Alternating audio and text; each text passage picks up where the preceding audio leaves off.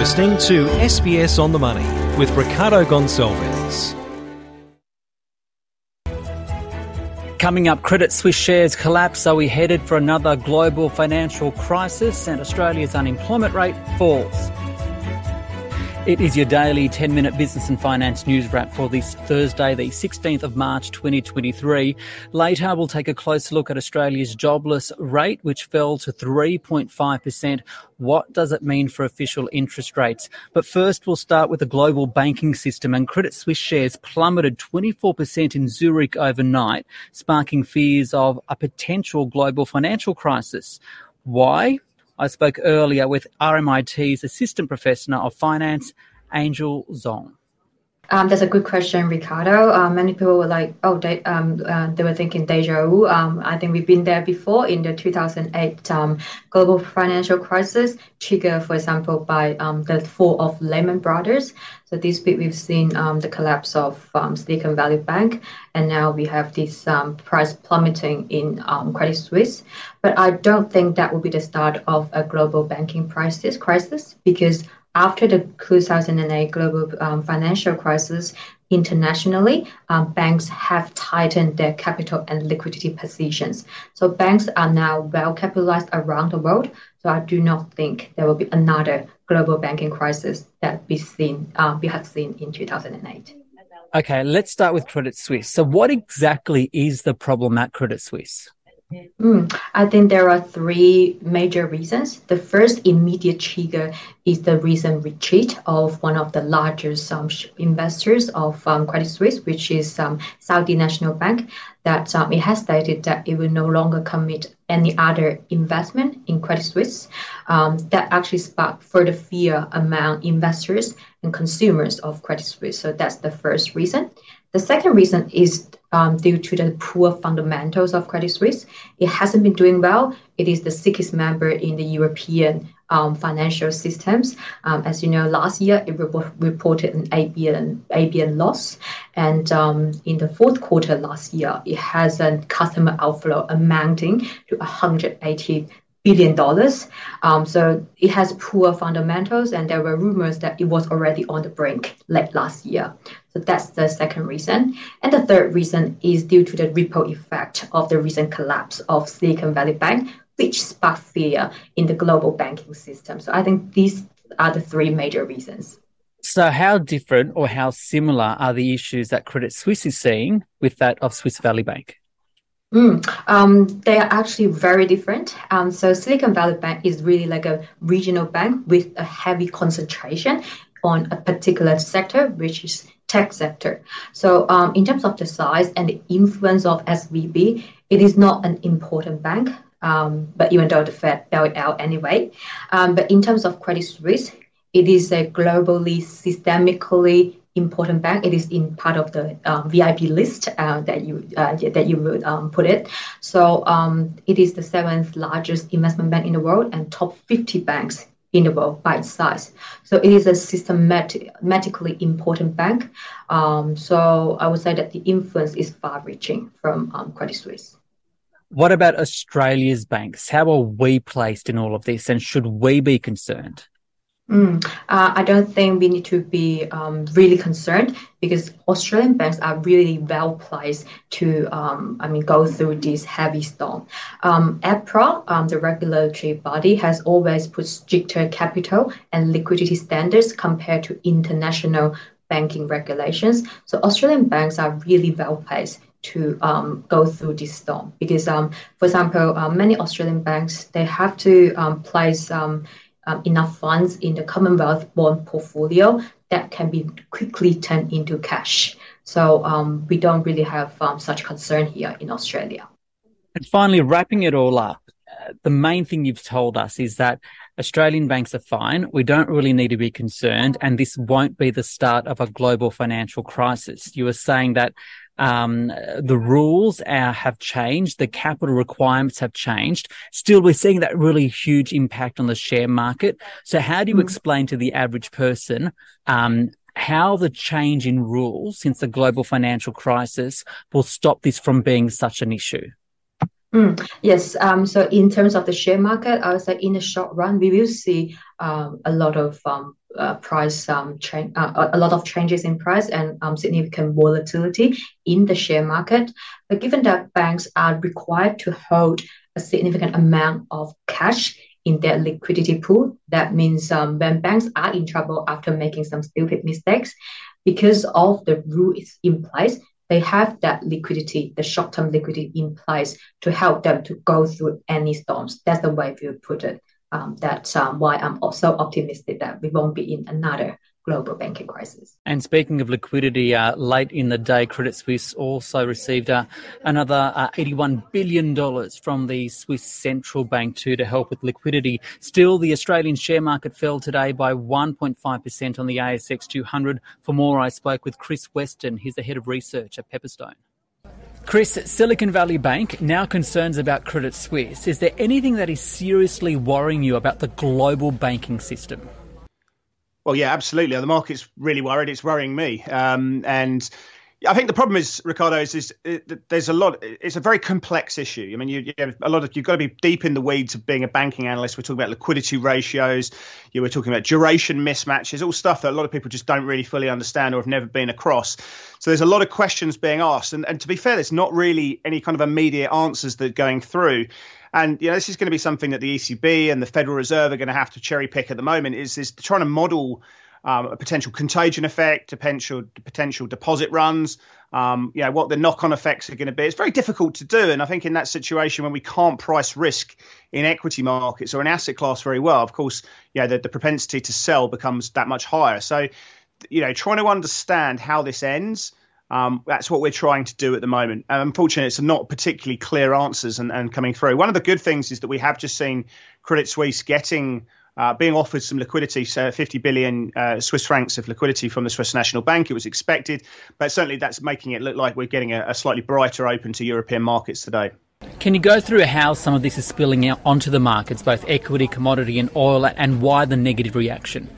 Well, I think oil it's a really interesting one because it's certainly impacting the energy stocks here locally and the material stocks are getting impacted. But there's a supply and a demand side of that equilibrium. And from a supply perspective, of course, we've seen the International Energy Agency saying that we're going to see a surplus coming through in the crude market this year because Russia are effectively producing more than was previously anticipated. But there's also a demand situation. And what's going to happen from the banks is we are going to see further regulations coming through. We're going to see depositors effectively being asked to pay higher prices. But because of the regulation that's going to come through, you're going to see much more prudent lending. You're going to be seeing a situation where there's going to be an economic hit to the high regulations and the more conservative nature of the banking system going forward. And of course, that's lowering the perception of demand. So what you've therefore seen is commodity prices like copper, like crude, like some of the base metals coming under pressure. And that's weighing on the ASX materials energy sector today. They're getting hit pretty badly there. The Australian dollar has been pushed and pulled lately. There's also the implication on interest rates, this whole banking issues. But at the same time, we saw jobs data come out of Australia today. There are the implications from the US Federal Reserve as well. Is the market changing its tune as to the direction, or not necessarily the direction, of the potential pause in interest rates coming up soon? I think there's two factors there. So I think there's the interest side of things, and I think the market is fairly convinced now that we're done. The RBA are done here. In fact, going through to the end of the year in terms of interest rate pricing, they're sort of toying with the idea that we could actually get a 25 basis point cut gradually throughout the year. The market is firmly of that belief. But I think that's the same across the world now. The markets are pricing in the Fed could go on an extended pause with rate cuts this year and some of the other central banks in that same situation. So I think really what's driving the Australian dollar at these levels now is just its sensitivity to what we call risk proxies. And as equity markets have been falling, as credit spreads have been widening, you've seen the Australian dollar correlate quite nicely to that sentiment that's been coming through. So I think interest rates but play less of a factor in the Australian dollar, unless you're playing it against something like the New Zealand dollar, which is obviously very correlated to. But when you're playing it against the US dollar, it's very much just a risk on, risk off kind of scenario playing through. So if equities fall, the Australian dollar is going to break through 66 cents. And I think that's kind of where we're looking at the moment. Final question. Obviously, there's been a bit of a hit to investor sentiment over the past week. What will it take for it to turn around? Well, investors seek clarity. The uncertainty is what causes people to hedge. It's what causes people to step away, and there's really not really buyers. And of course, it's very easy to move markets under just the sheer ferocity of selling we've been seeing. But I think you've seen such aggressive volatility playing through in bond markets, in interest rate markets, and FX markets, and also equity markets to an extent. I think you'd like to see some calmness coming through. And I think you've got to ask yourself, where's that going to come from? It's either going to come from the banks themselves, who are going to really try and go reach out to the market that their capital adequacies are in good place, that their depositors are not going anywhere, and they're not going to necessarily have to raise money on these factors. But secondly, from the central banks themselves, to give us that calmness that they are looking at the banking sector very, very closely, but not in too much of a worrying capacity. If we see them pausing from rate hikes, but showing a really negative tone, I think that could be quite worrying for the market. So there's a balance that needs to be found. But ultimately, the market wants clarity. They want answers to these situations around the banking crisis. And that once we start getting those answers, then we can start, seeing a bit less volatility in the market. That is Chris Weston there from Pepperstone. There was another important piece of economic data to come through today. That is the unemployment rate, the jobless rate for the month of February, falling from 3.7 to 3.5%, more than 64,000 jobs created last month. So what does that mean for interest rates? For more, I spoke earlier with Diana Mousina. She's a senior economist at AMP Capital. Well, the RBA has said recently in March that it was considering, or will consider, a pause because it's already done so many rate rises that it's time to consider when we don't need any more rate rises. And also the data of the past few months has disappointed.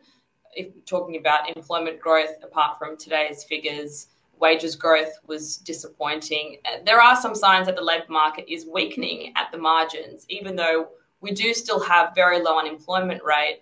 It's hard to see the strength continuing in the labour force. So I do think that there are signs that the labour market is weakening.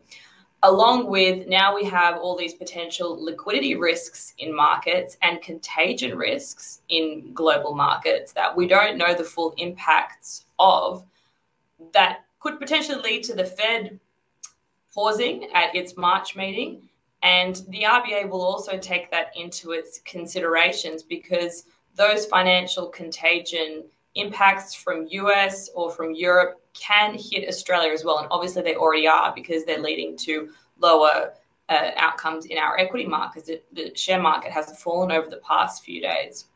At the same time, we think that the retail sales figures for February will disappoint, and that the February monthly consumer price data will also be weaker than what the consensus is expecting, and that will lead to the RBA pausing in April. Okay, looking at the employment report, the jobless rate falling to 3.5%, how would you describe the labour market right now? Look, the labour market is still clearly in a very strong position. The unemployment rate is at a 48-year low. Labour market underutilisation, which is measuring the slack in the labour market, is at very low levels as well, the lowest that we've had since the early 80s. And the employment growth numbers have been volatile over the past few months. But if you look at it on a 3-month average, which I think is the best guide or the best measure that you should be looking at it at the moment, given the volatility, jobs growth has only risen by 0.1% over the past few months, whereas last year it was rising at 0.3 or 0.4% every month. So we have had a slowing in jobs growth, which you would expect, because we've had 1.5 years of very strong outcomes in the labour market, and the unemployment rate has fallen considerably. So some slowing was always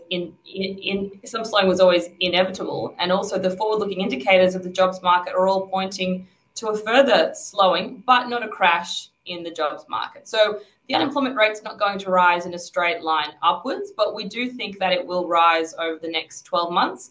So it's currently at 3.5%. We see it going to just over 4%. But on a 12-month period. Finally, we saw some migration numbers come out yesterday. What role are migrants currently playing in the jobs market, and what are the implications? The story around migration and the arrival back of those immigrants into Australia, both short-term and permanent, is actually very important to the labour force. So the way that the ABS calculate employment and the way that they put together the employment survey, they don't actually account for people who are in Australia for less than 12 months. So there were some issues around that during the pandemic when the borders were closed. Some people were saying that the labour force figures looked artificially too high because we weren't including everyone. Whatever way you cut it, the fact that we closed our borders meant that the supply of labour was shrunk to just the domestic sources. Businesses couldn't rely on those overseas arrivals, so we had to employ from domestic sources. So that did boost domestic employment, and that did lead to this further fall in the unemployment rate. I mean, without the pandemic, I don't think we would have gotten the unemployment rate as low as we did. So now that migration is coming back in a pretty big way, especially for permanent long-term arrivals, those are pretty much back to where they were before the pandemic. Short-term arrivals still have some way to increase, but those short-term arrivals are mainly people who come for holidays or for education. They're not necessarily the ones that are in the labour force in a big way. So with the arrival of migration, I think that's another reason why employment growth will have to slow, because you have a bigger supply of employees or the labour force that you can pick and choose from.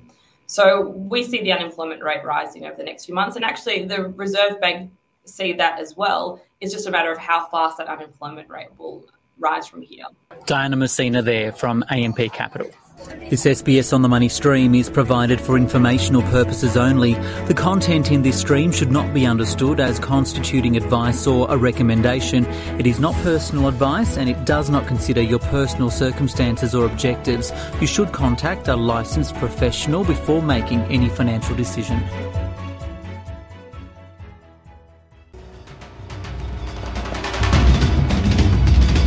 This SBS On the Money podcast is provided for informational purposes only. The content on this podcast should not be understood as constituting advice or a recommendation. It is not personal advice and does not consider your personal circumstances or objectives. You should contact a licensed professional before making any financial decision.